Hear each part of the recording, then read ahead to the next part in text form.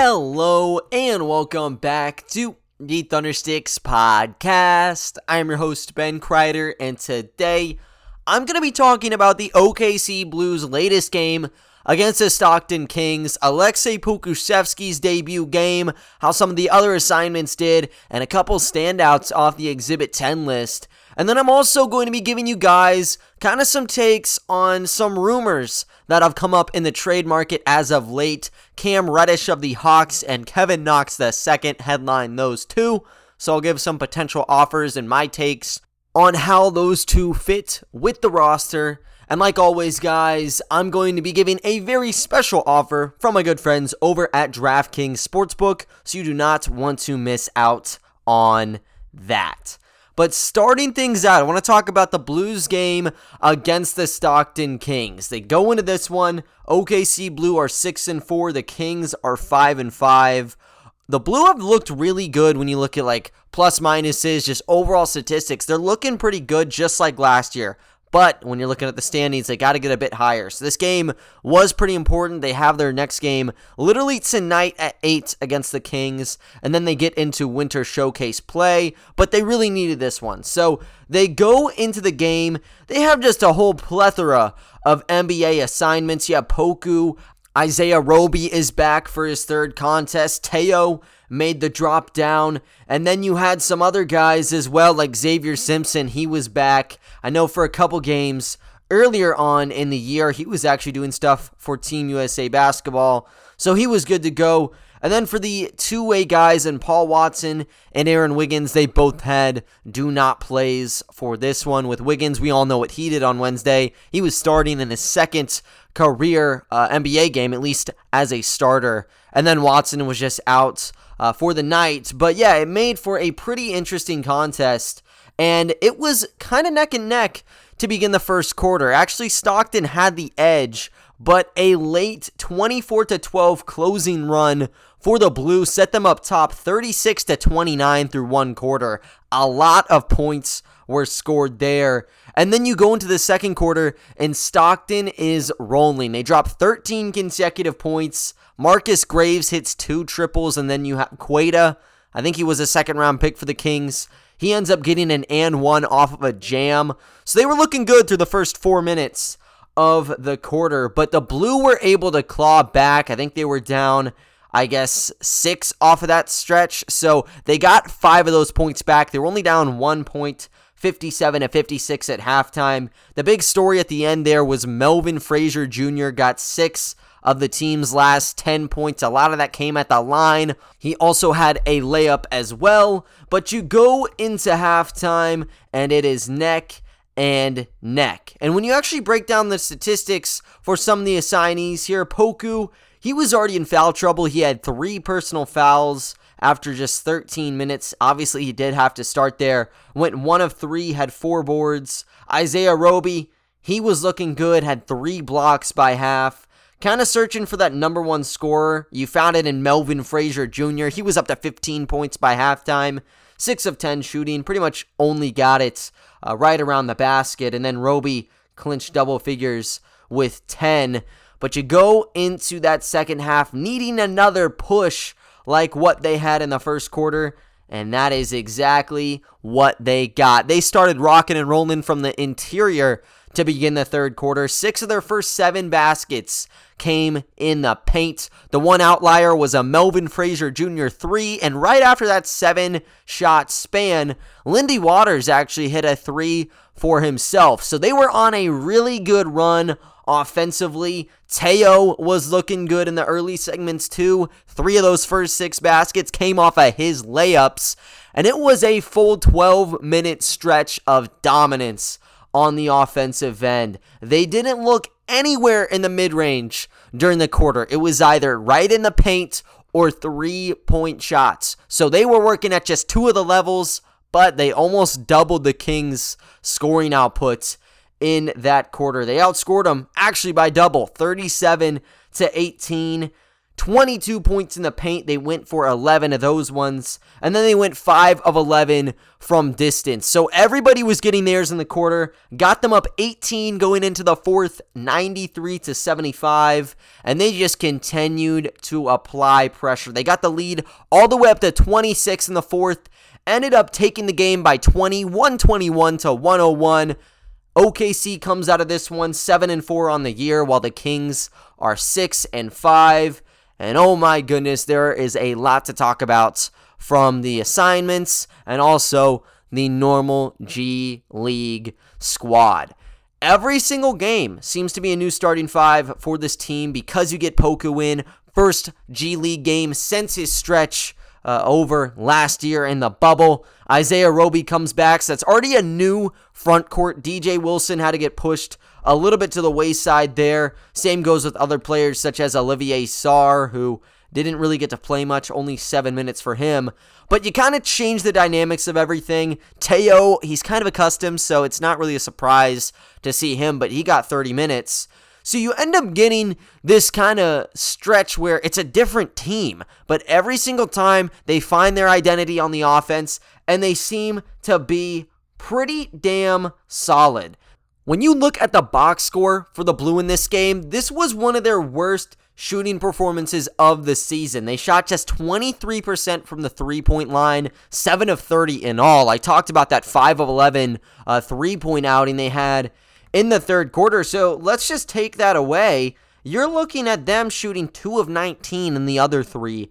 That's 10.5%. So they really couldn't shoot from there. The mid-range was not a main segment of their game. So what did they do? They just kept driving inside at will, picking up points in the paint. They had 70 in all in this one. I remember looking at the Moses Brown days when you had Brown, Yurtseven.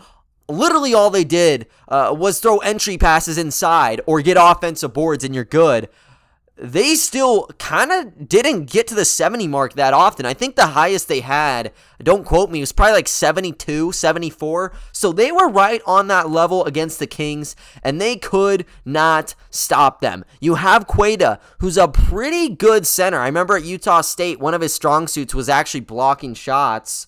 He doesn't even have many. He gets fouled out after 16 minutes. Robert Woodard, he's also decent. I remember last year he was doing well. He had 2 blocks, but you eliminated their top target in Queta, and that's just where all the dominoes started to fall. Your top shot blockers out. Got to outsource guys like Emmanuel Terry, who's good. I think he actually played with the Blue for maybe a little bit. If not, he was there for some training camps. I do like him, but it didn't matter. They didn't have the size to match up for the Blue, and they didn't have a lot of 7-footers. You talk about Poku, yeah, he's a 7-footer. Was he slashing in the basket doing crazy stuff? No, he was not. These are guys like DJ Wilson just piling up points right around the basket. Jalen Horde driving in for penetrations. Isaiah Roby looking around the basket.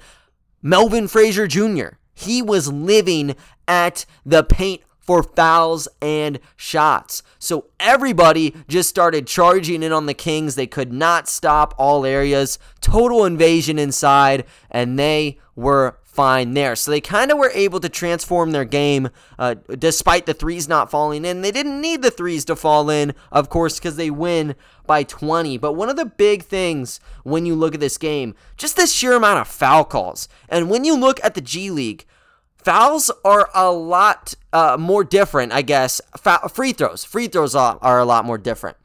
Because when you get fouled, unless it's the final 2 minutes of a half, you're going up for 1 foul shot. If you get fouled at the 3-point line, you're taking 1 shot worth 3 points. If it's right around the basket, 1 shot worth 2 points. They take 21 free throw shots in this game, hits 15 of them. And then on the other end, the Kings were able to get 16 foul shots, made 12. So the whistle was being blown pretty much left and right in this one, and that's what the Blue were working towards. They wanted to just keep piling it up. If they didn't make a layup, well, they're going to get a shot at the foul line, and they were doing a pretty good job there. So that's why they took it. Compare that to the Kings' just 36 points in the paint. You know what the real difference was in this one. So a lot of just group effort here. I mean, you look at some of the other stats too, like 16 offensive rebounds. You don't see guys dropping like 8 offensive rebounds anymore because there is no Moses Brown on this roster, of course. But everybody just chipping in and posting a pretty damn solid finishing product. So just looking at this from the assignments first. Main one is Aleksej Pokusevski. That's what everyone was thinking about. That's the main reason I'm doing a story on the Blue. If I had the time, I'd be doing recaps on them literally every game. This is a very fun team.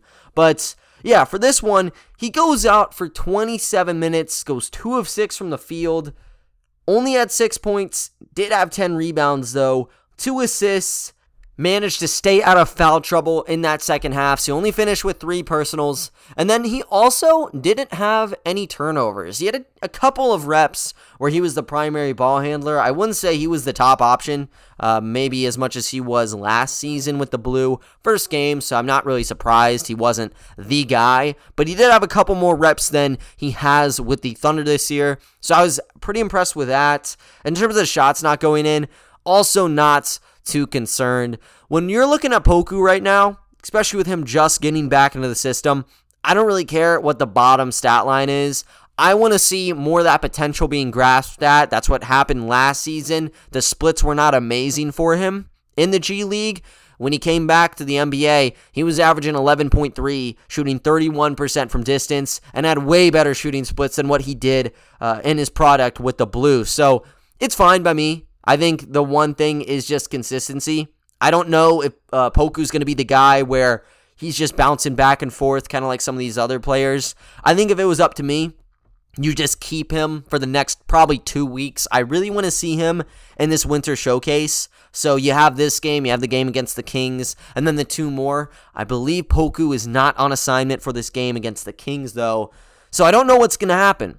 I really think that the best way to utilize Poku and the way to get the most out of him is probably going to come by just getting him accustomed to the Blue once again and then giving him more reps there, because currently with the Thunder, yeah, he does get his moments off the bench, but even when he does perform well, he's not going to be going out for 25 minutes. There's a set rotation. Here with the Blue, he's able to get the minutes he needs, and Presti's able to call on Grant Gibbs and just anybody and say, we're giving Poku minutes, and then Poku is obviously going to be getting minutes. So, debut wasn't, this out-of-the-park hit like some might have imagined. This is fine, though. This is a decent starting step with him. He almost got a double-double, and for Isaiah Roby, he's 3 of 3 on double-doubles this year with the Blue. He got 10 points and 11 rebounds in this game, 2 assists, 5 blocks, which was monstrous for him. Did it all in 28 minutes.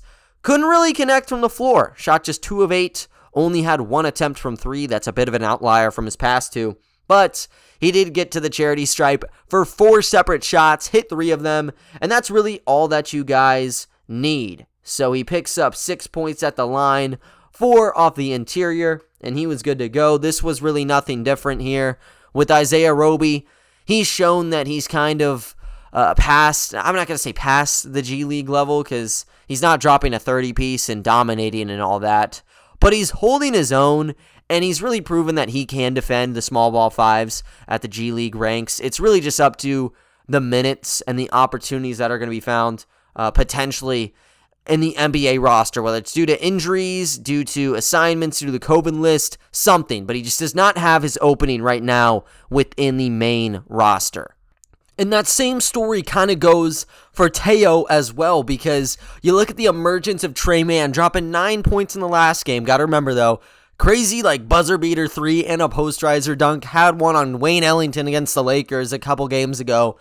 He is in the driver's seat, and I think he secured that 6-man spot, not really up for debate. And then you also have Ty Jerome. So he has also been pushed to the side, where instead of being that minute leader from last year, he's now starting for the Blue, trying to work his way back up when really it's going to be based on other people at the top falling as opposed to him kind of emerging out of nowhere. I think at that point, it's just waiting for your place. Maybe he overtakes Ty Jerome. I think he is on assignment, so that's his one shot. But yeah, it's going to have to come probably from Ty, and even then the minutes aren't going to be guaranteed for him. But anyways, he goes into this one, also has a double-double, not in the way you would probably guess, though. He has 16 points on 6 of 13 shooting, 0 of 4 from 3, which The whole team shot bad, but you want to see him in particular probably making those shots because that is how he found himself on the G League roster. But he was able to get 2 of 3 foul shots to go in, got a team-high 14 rebounds. 3 of those came on the offensive end, had 4 assists, 3 steals, and had 5 turnovers. So for this game, Teo was really just a slasher, and that's what I love to see from him. He's a very good slasher, and when you look at the stats from last year, you probably wouldn't know it. If you look at his tape from when he was playing in France, you definitely would have known it. Really beautiful push shot from him. He doesn't bring it out all that often. When he does, it has had some troubles at the NBA level, but it's looked good in the G League. Same goes with just his finishing ability. He has a really good touch around the baskets. He's not the fastest guy, but he's able to turn the corner, get the shots that he needs, and he's been able to get some contact. I know in the brief stints he's had back in the last month, I'd say, with the Thunder, he's been a foul magnet in his minimal minutes. So he's established himself there. It just comes down to the 3-point shots. You got a quartet of threes. None of them go in, but everything else, I say he passes with flying colors. I obviously want to see him get more than 4 assists. He's done that multiple times. He's been the assist leader. But when it comes down to everything that was going on, he was not the primary ball handler. There really was not one. It was more or less just by committee. Someone was taking it up, someone was kicking it out, and you saw a lot of penetrations and entry passes yield some baskets. The assist leader actually came from Xavier Simpson here. As I said, he came back from a Team USA stint. There's some gig going on there. I know he is on the 5v5, or he was. And Charlie Brown Jr., who was on the Thunder last season, he was actually on the 3v3 one. He got a gold medal out of it too, so good for him.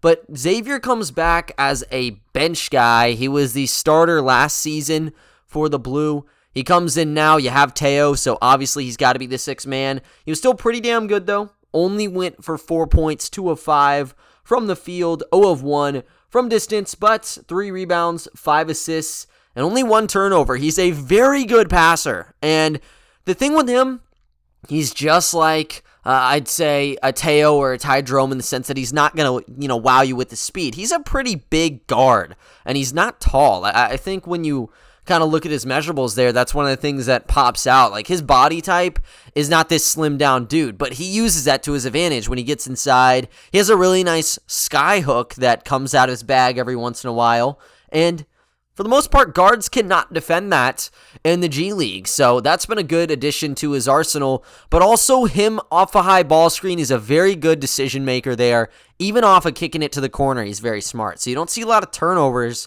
from Xavier, and that's a pretty big deal when you have a lot of these flashy guys like Poku, like I guess Trey Mann when he was out here. You can rack up the turnovers pretty quickly, so you need a fundamentally sound guard. That's what Xavier Simpson is, and that's what he did in this game. He really provided that extra spurt of playmaking ability when it was needed. But going beyond that, I want to go to the top performer of this game. That was Melvin Frazier Jr. He goes off for a season-high 27 points. That's the most he's had in both of his seasons with the OKC Blue, so that's the best game he's had in a blue jersey.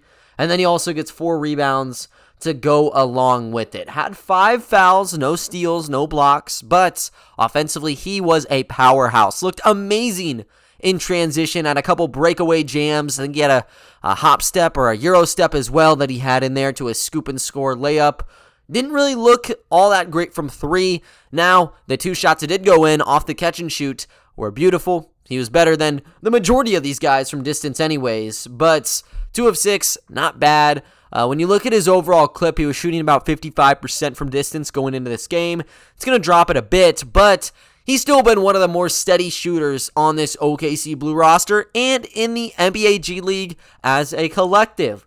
Best part of his game, though, had to come down to his slashing ability. Went 8 of 10 on 2s in this game, and when they didn't go in, typically came with a foul to go along with it. So he got some and ones, also had 3 trips to the foul line, hit all 3 attempts.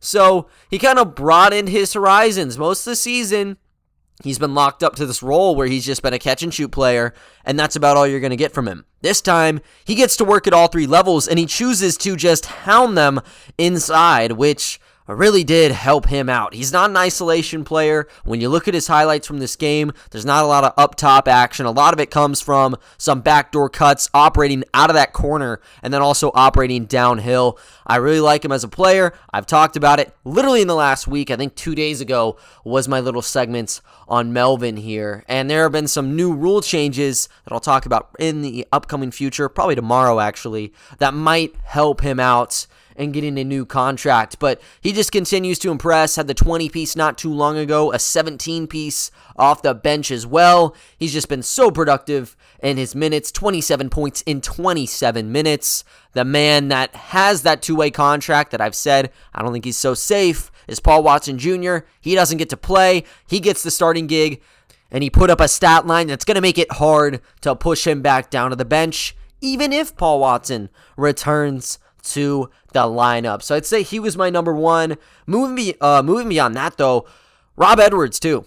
Rob Edwards is a monster. And this was not his biggest game in terms of point production. You look at a mid-season spurt from him, which probably came 3, maybe 4 games ago. He was averaging like 18 points off the bench. He had an 18-piece, a 19-piece. He might have even broken the seal of 20. And it's all coming off these 20 to 25-minute samples. He never gets to play in the starting unit. Now, personally, I don't think that's a bad coaching decision. We saw it last year. He had, I think, one time as the starter with the Blue, and it didn't work well. He works amazing in that second unit, just kind of having his own playing field to work with. In isolation, he's a monster, so you get more reps there when he's with that second unit, and he continues to produce. He's in his own world. He's always going to be an outlier on the stat sheet, and that's just kind of what comes with being that microwave type guy. So he goes out there, shoots 13 attempts in 20 minutes, goes 5 of 13. Didn't get to the charity stripe in this one, but he made up for it, hit a team high 3 triples. Melvin was second place there with 2, so that kind of tells you the distribution here. Not a lot of threes were going down, but Rob Edwards is going to hit it. He's going to play his own game every single time, and it yields a lot of baskets. 13 points for him. He's still sitting atop a really good stat line on the season. He's averaging 12.5 points across 11 games, and his typical sample's 20 minutes anyways. So if you want to amp that up to per 36, per 48, he's going to be looking very solid there as well. He's throwing up threes at will, which is obviously a good thing. I really want him to be taking those shots. He's averaging just around 7 a game right now, hitting 35% of them. Last year, he shot 44% from distance. I'm not going to look too much into it. I think he's probably still just as good of a shooter, if not better, because he's tapped into that second level a little bit more, and he's gotten his head down and dirty on those penetrations. So Rob Edwards has been amazing. I still don't know why the opportunity has not come up for him, whether it's with another G League team that might have a better situation for him, a two-way spot that would open up, or something along those lines, because he is one of the most lethal scorers in the G League, and I think he deserves more minutes. It's hard to come by. It's a hard ask because Teo's always going to be there. Poku might be there. Roby might be there on any given night. But off the Exhibit 10s, he's always going to be one of those top 3 dogs on the roster. And another guy who's looked really impressive, talked about him in my SI story, DJ Wilson. The three-point arc has not been his strong suit this year. It's been his strong suit the entirety of his career to this point, but it doesn't matter. Has not affected him in the G League play. Shot 104 from distance in this game. Ended up going 5 of 8 off those twos, though. Gets a 6 of 12 pallet there. 2 of 3 at the foul line. Picks up 17 points and 8 rebounds in a 21-minute cut in this game.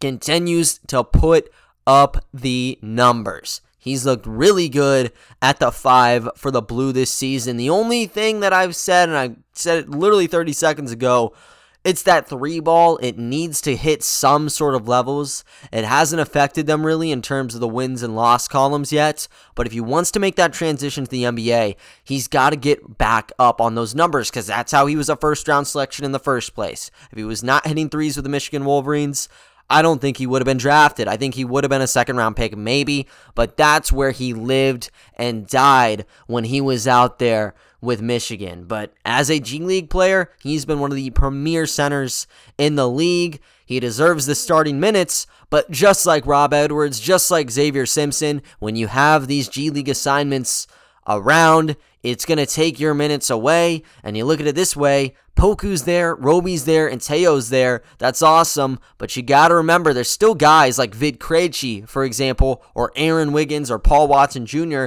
that still have not come back, and they are going to be back just because of the current situation on the main rotation. So they never get the same amount of minutes from game to game, but they keep playing like all-stars in their systems. So all of them have been great. That's why I've loved this team. That's why I loved them last year. That's why I'm super hyped up for their game later on against Stockton. As for some other performers, these are kind of the guys that came in at the back end of the rotation. Jalen Horde played for 17 minutes, picked up 6 points, 2 rebounds, and 2 assists. Lindy Waters got to go in there as well, got 8 points in 12 minutes, 3 of 4 from the field. Hit that one big three-pointer after the 6 of 7 paint shots you had in the third. Michael Benege was out for a bit, and then Justin Jarowski also had some time. Neither of them scored, though. And then Olivier Sarr, who didn't get to play that many minutes either, only got 7. He ended this one with 2 points after hitting both of his foul shots inside the final 2 minutes of play. So they have all looked great. The last dude I didn't mention was Scotty Hobson. He's been good all year. 12 points in the starting rotation. He played 25 minutes. And they will be looking to cap the baseball set with another victory and then head down to the Winter Showcase with an 8-4 record. But this has been one hell of a team. I've pondered doing a full-on kind of breakdown of this roster in the next week or two because I do have a lot more time than usual. Just got to get the setup ready, got to get the prep work ready because no one else is really talking about this team. I think they deserve a lot more coverage, so hopefully I can bring more of that to you guys in the near future. And I'm going to give you guys even more coverage of the Thunder team and some potential trades in 1 second. But first, I want to let you guys know about my good friends over at DraftKings Sportsbook. Football fans, I'm sure we all love an action-packed, high-scoring NFL game, but with the latest no-brainer from DraftKings Sportsbook, an official sports betting partner of the NFL, you'll be a winner once a single point is scored. New customers who bet just $1 on any team to score can win $100 in free bets. It's that simple. Everyone can play for huge cash prizes all season long, and DraftKings is giving all new customers a free shot at millions of dollars in total prizes with their first deposit. Here's what you have to do for the offer. Go ahead and download the DraftKings Sportsbook app now. Use promo code TBPN. Bet just $1 on any team to score, and you win $100 in free bets if they score. You score with promo code TBPN this week at DraftKings Sportsbook, an official sports betting partner of the NFL. Must be 21 or older in New Jersey, Indiana, or Pennsylvania only. New customers only.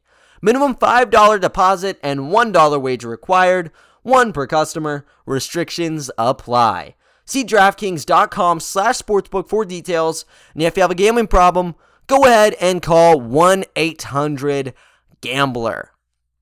But guys, moving right along to the trade talk, there's been a couple rumors floating out and about in the last week or so when it comes to a pair of small forwards. Both of them are still on rookie contracts, one of which Kevin Knox II with the Knicks, and then Cam Reddish with the Atlanta Hawks. So I'm going to be talking about both of those two, kind of what a mock trade with those guys would look like, whether I believe that fit really suits them, and what the role would look like with Oklahoma City. I'm going to start out with Kevin Knox here, just because he was kind of the first one to get in the conversation, and I think he's a little bit more reasonable when it comes to asking price, when it comes down to whether the Thunder would trade for him. You'll see in a second, but I think the price is pretty reasonable, and then given the circumstances with the New York Knicks, you would have to believe the asking price is not going to be that terrible for a team like the Thunder that is loaded with draft equity. But you look at Kevin Knox, 22 years old now,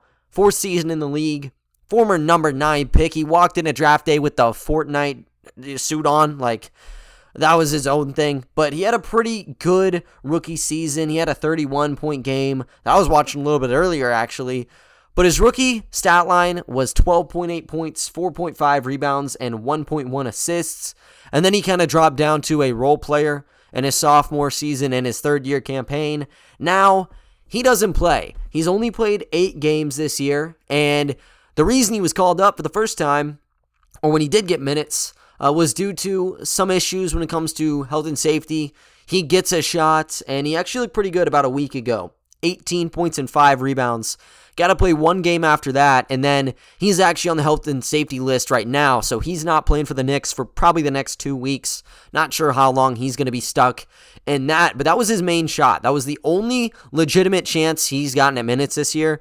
Outside of that, he's been playing minimal time.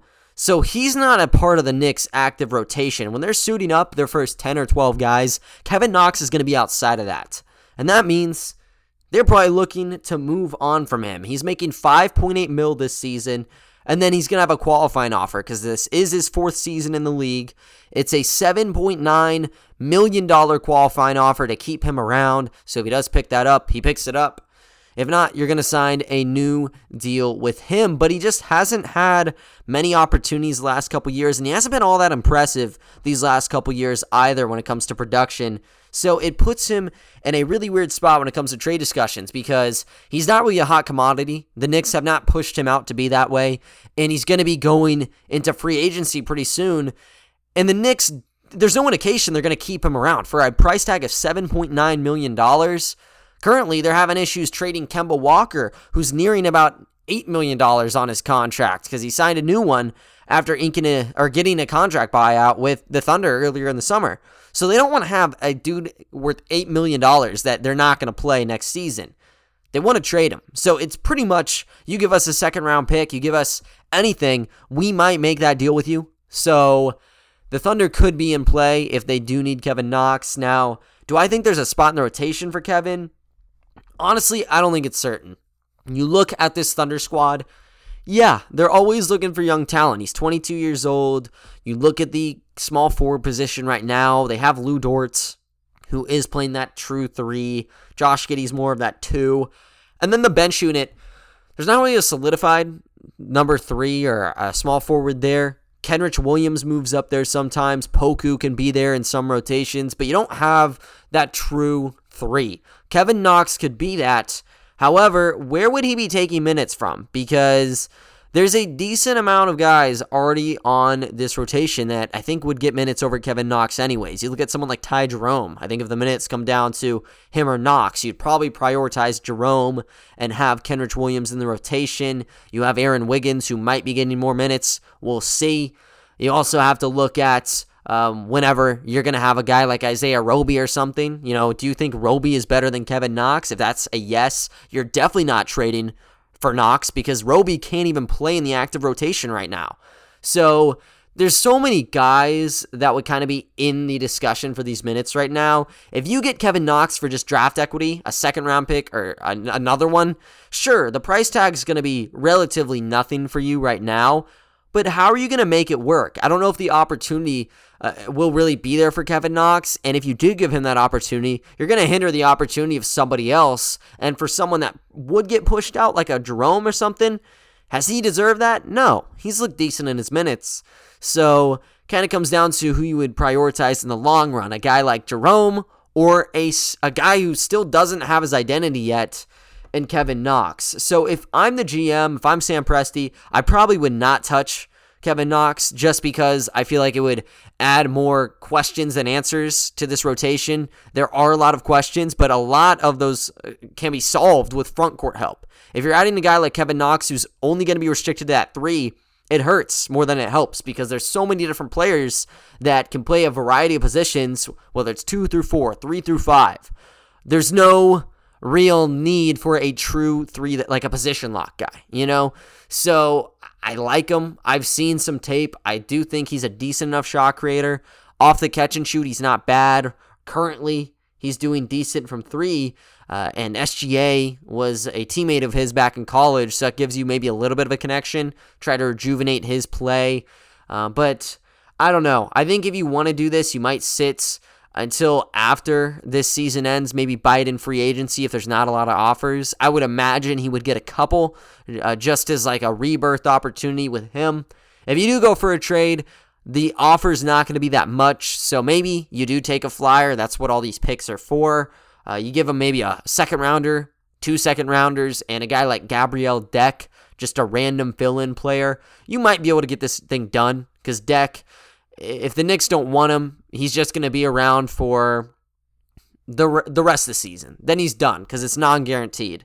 And then they're off the books with Kevin Knox. And honestly, they could be done with Kevin Knox after this season. I think that's what's going to happen. But if they do get a first or if they do get seconds, which you're going to be giving them seconds, you're not giving them first-round picks at this point, they will take it. So this is one where the market and the demand for Kevin Knox probably will not be that high. If you're going to make an offer, it will be in the next couple months, I believe. And hey, if you do get him, I'm not completely shutting it down because yes, I think there could be some untapped potential there for the value you're paying. It's really not that hefty of a price when you have all this draft capital, but you will have to kind of figure out the remainder of this rotation before you do that because it is a bit tough to fit him in based on the latest resume with him.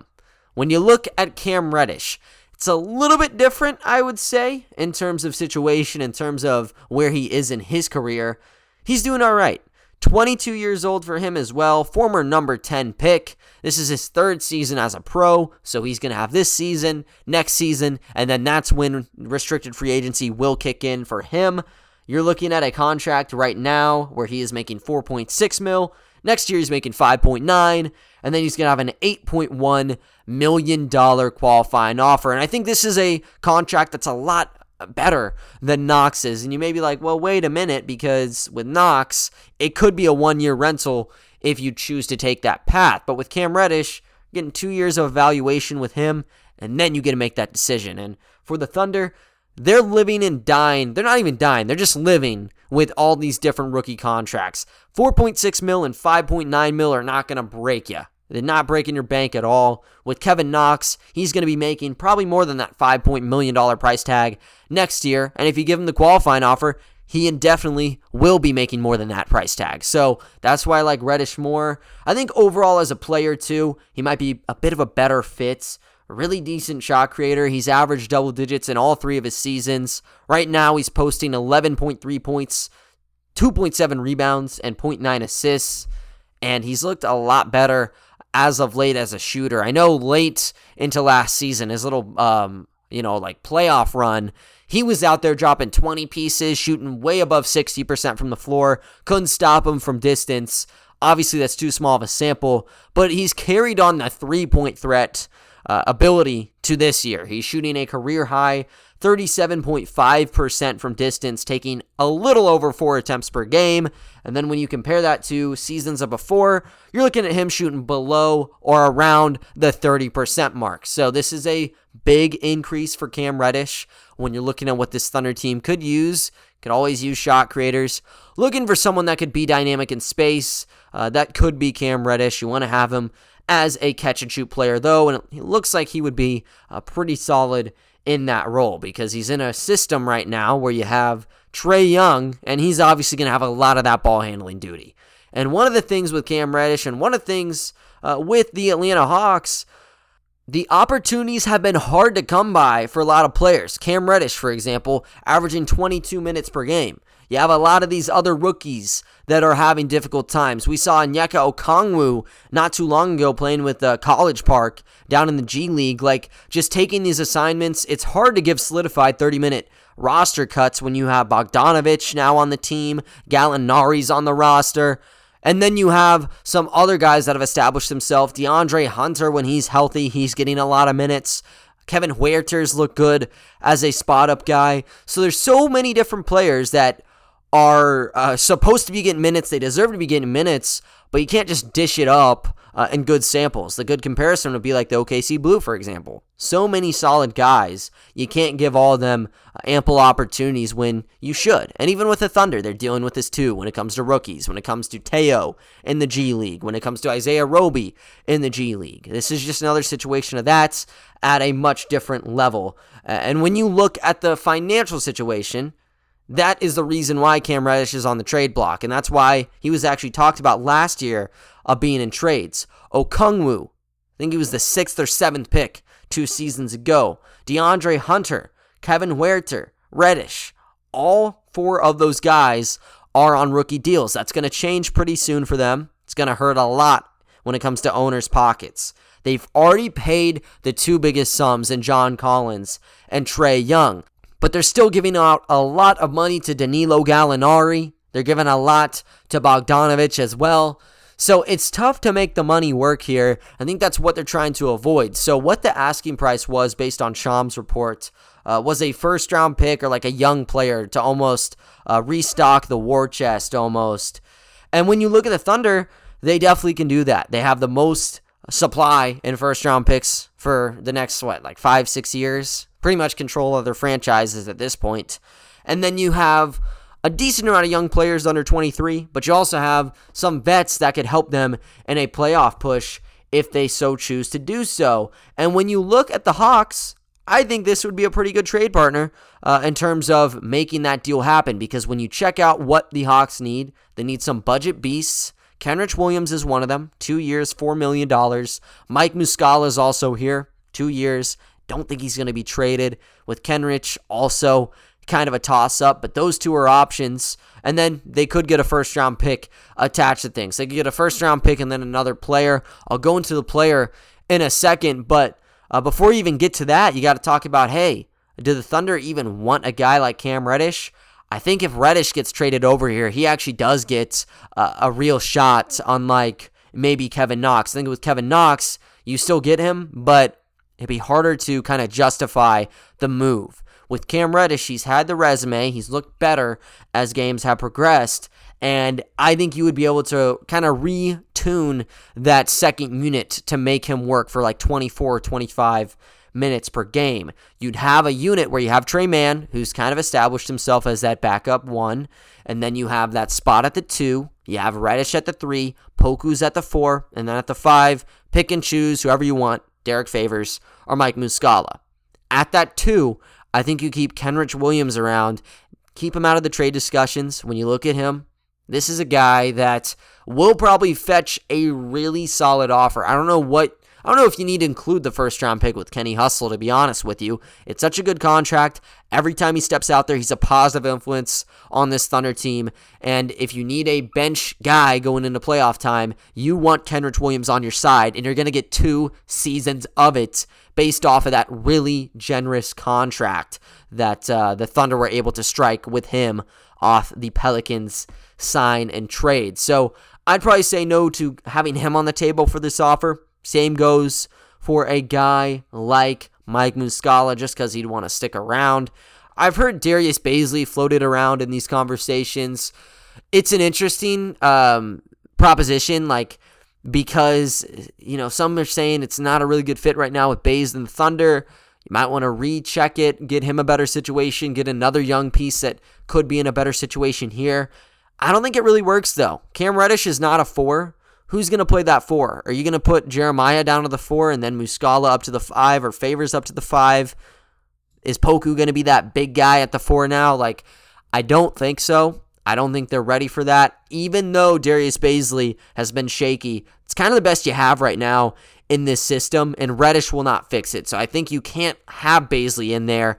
The only time I'd say Bazley would be in these combos would be if you're trading for someone like a Marvin Bagley or something, where he's a power forward center. Bazley, he's been playing at the 4, but he can also play at the 3. Positionally, it does align. This one doesn't align. So the deal that I have come up with is a first-round pick and Ty Jerome. And when you want to look at the first-round picks, some might be upset at the timing of this, but it would be this year's pick from the Phoenix Suns. This is one that has light protections on it. Obviously, they're not going to come to fruition. The Phoenix Suns are one of the best teams in the NBA right now. This is going to be a pick landing from 26 to 30, given the current status of the standings. If it sticks, yeah, that's going to be a very, very late first-round pick, and that holds a lot of value. Seems like there's a lot of gems coming in and out given these last couple draft classes, and seeing what the Thunder did last year, trading picks 34 and 36 to move up to get Jeremiah at 32, they might still want that Phoenix Suns pick more than I might be letting out. They want to be able to package 2 picks, consolidate to get their guy, maybe in the 20s, early 20s. You would want to keep that Phoenix pick around, but for this mock trade, I'm going to say that is the selection because it's not a high-quality first-round pick. It's not like these other ones 3 or 4 years out where it's sort of a shot in the dark. You know what you're getting with this selection, and that's why that's the one slapped down on the table. So you get that out of the way. You get Jerome out of there, who I think actually fits what the Hawks need pretty damn well. They need a backup point guard. Sharif Cooper's on the up and up, but he's playing with the G League right now. If you want an established guard, Ty Jerome's a very smart passer. He can play off the ball with Trey, and that kind of sets them up. And then for the Thunder, you're going to get 2 years of a lottery guard that a lot of people thought would be the star during that lottery and kind of the surprise pick. Zion was the number 1 guy. Well, some people thought that it was Cam Reddish, and I think with the Thunder, he'd probably get more opportunities at proving himself. So with Reddish, I'd probably like that a little bit more than the Knox deal. Obviously, the prices for Knox in particular wouldn't be that hefty, so if they do it, I'm on board. But yeah, those are the 2 kind of rumors floating around. If you guys have a different proposal, or you guys have a different take on either of those 2 guys, make sure to let me know on my Twitter, just my name on there, or you can go to the pods at ThunderstickPod. But other than that, though, guys, that is going to do it for today's episode. I thank you all for listening, and I will talk to you all next time. See ya.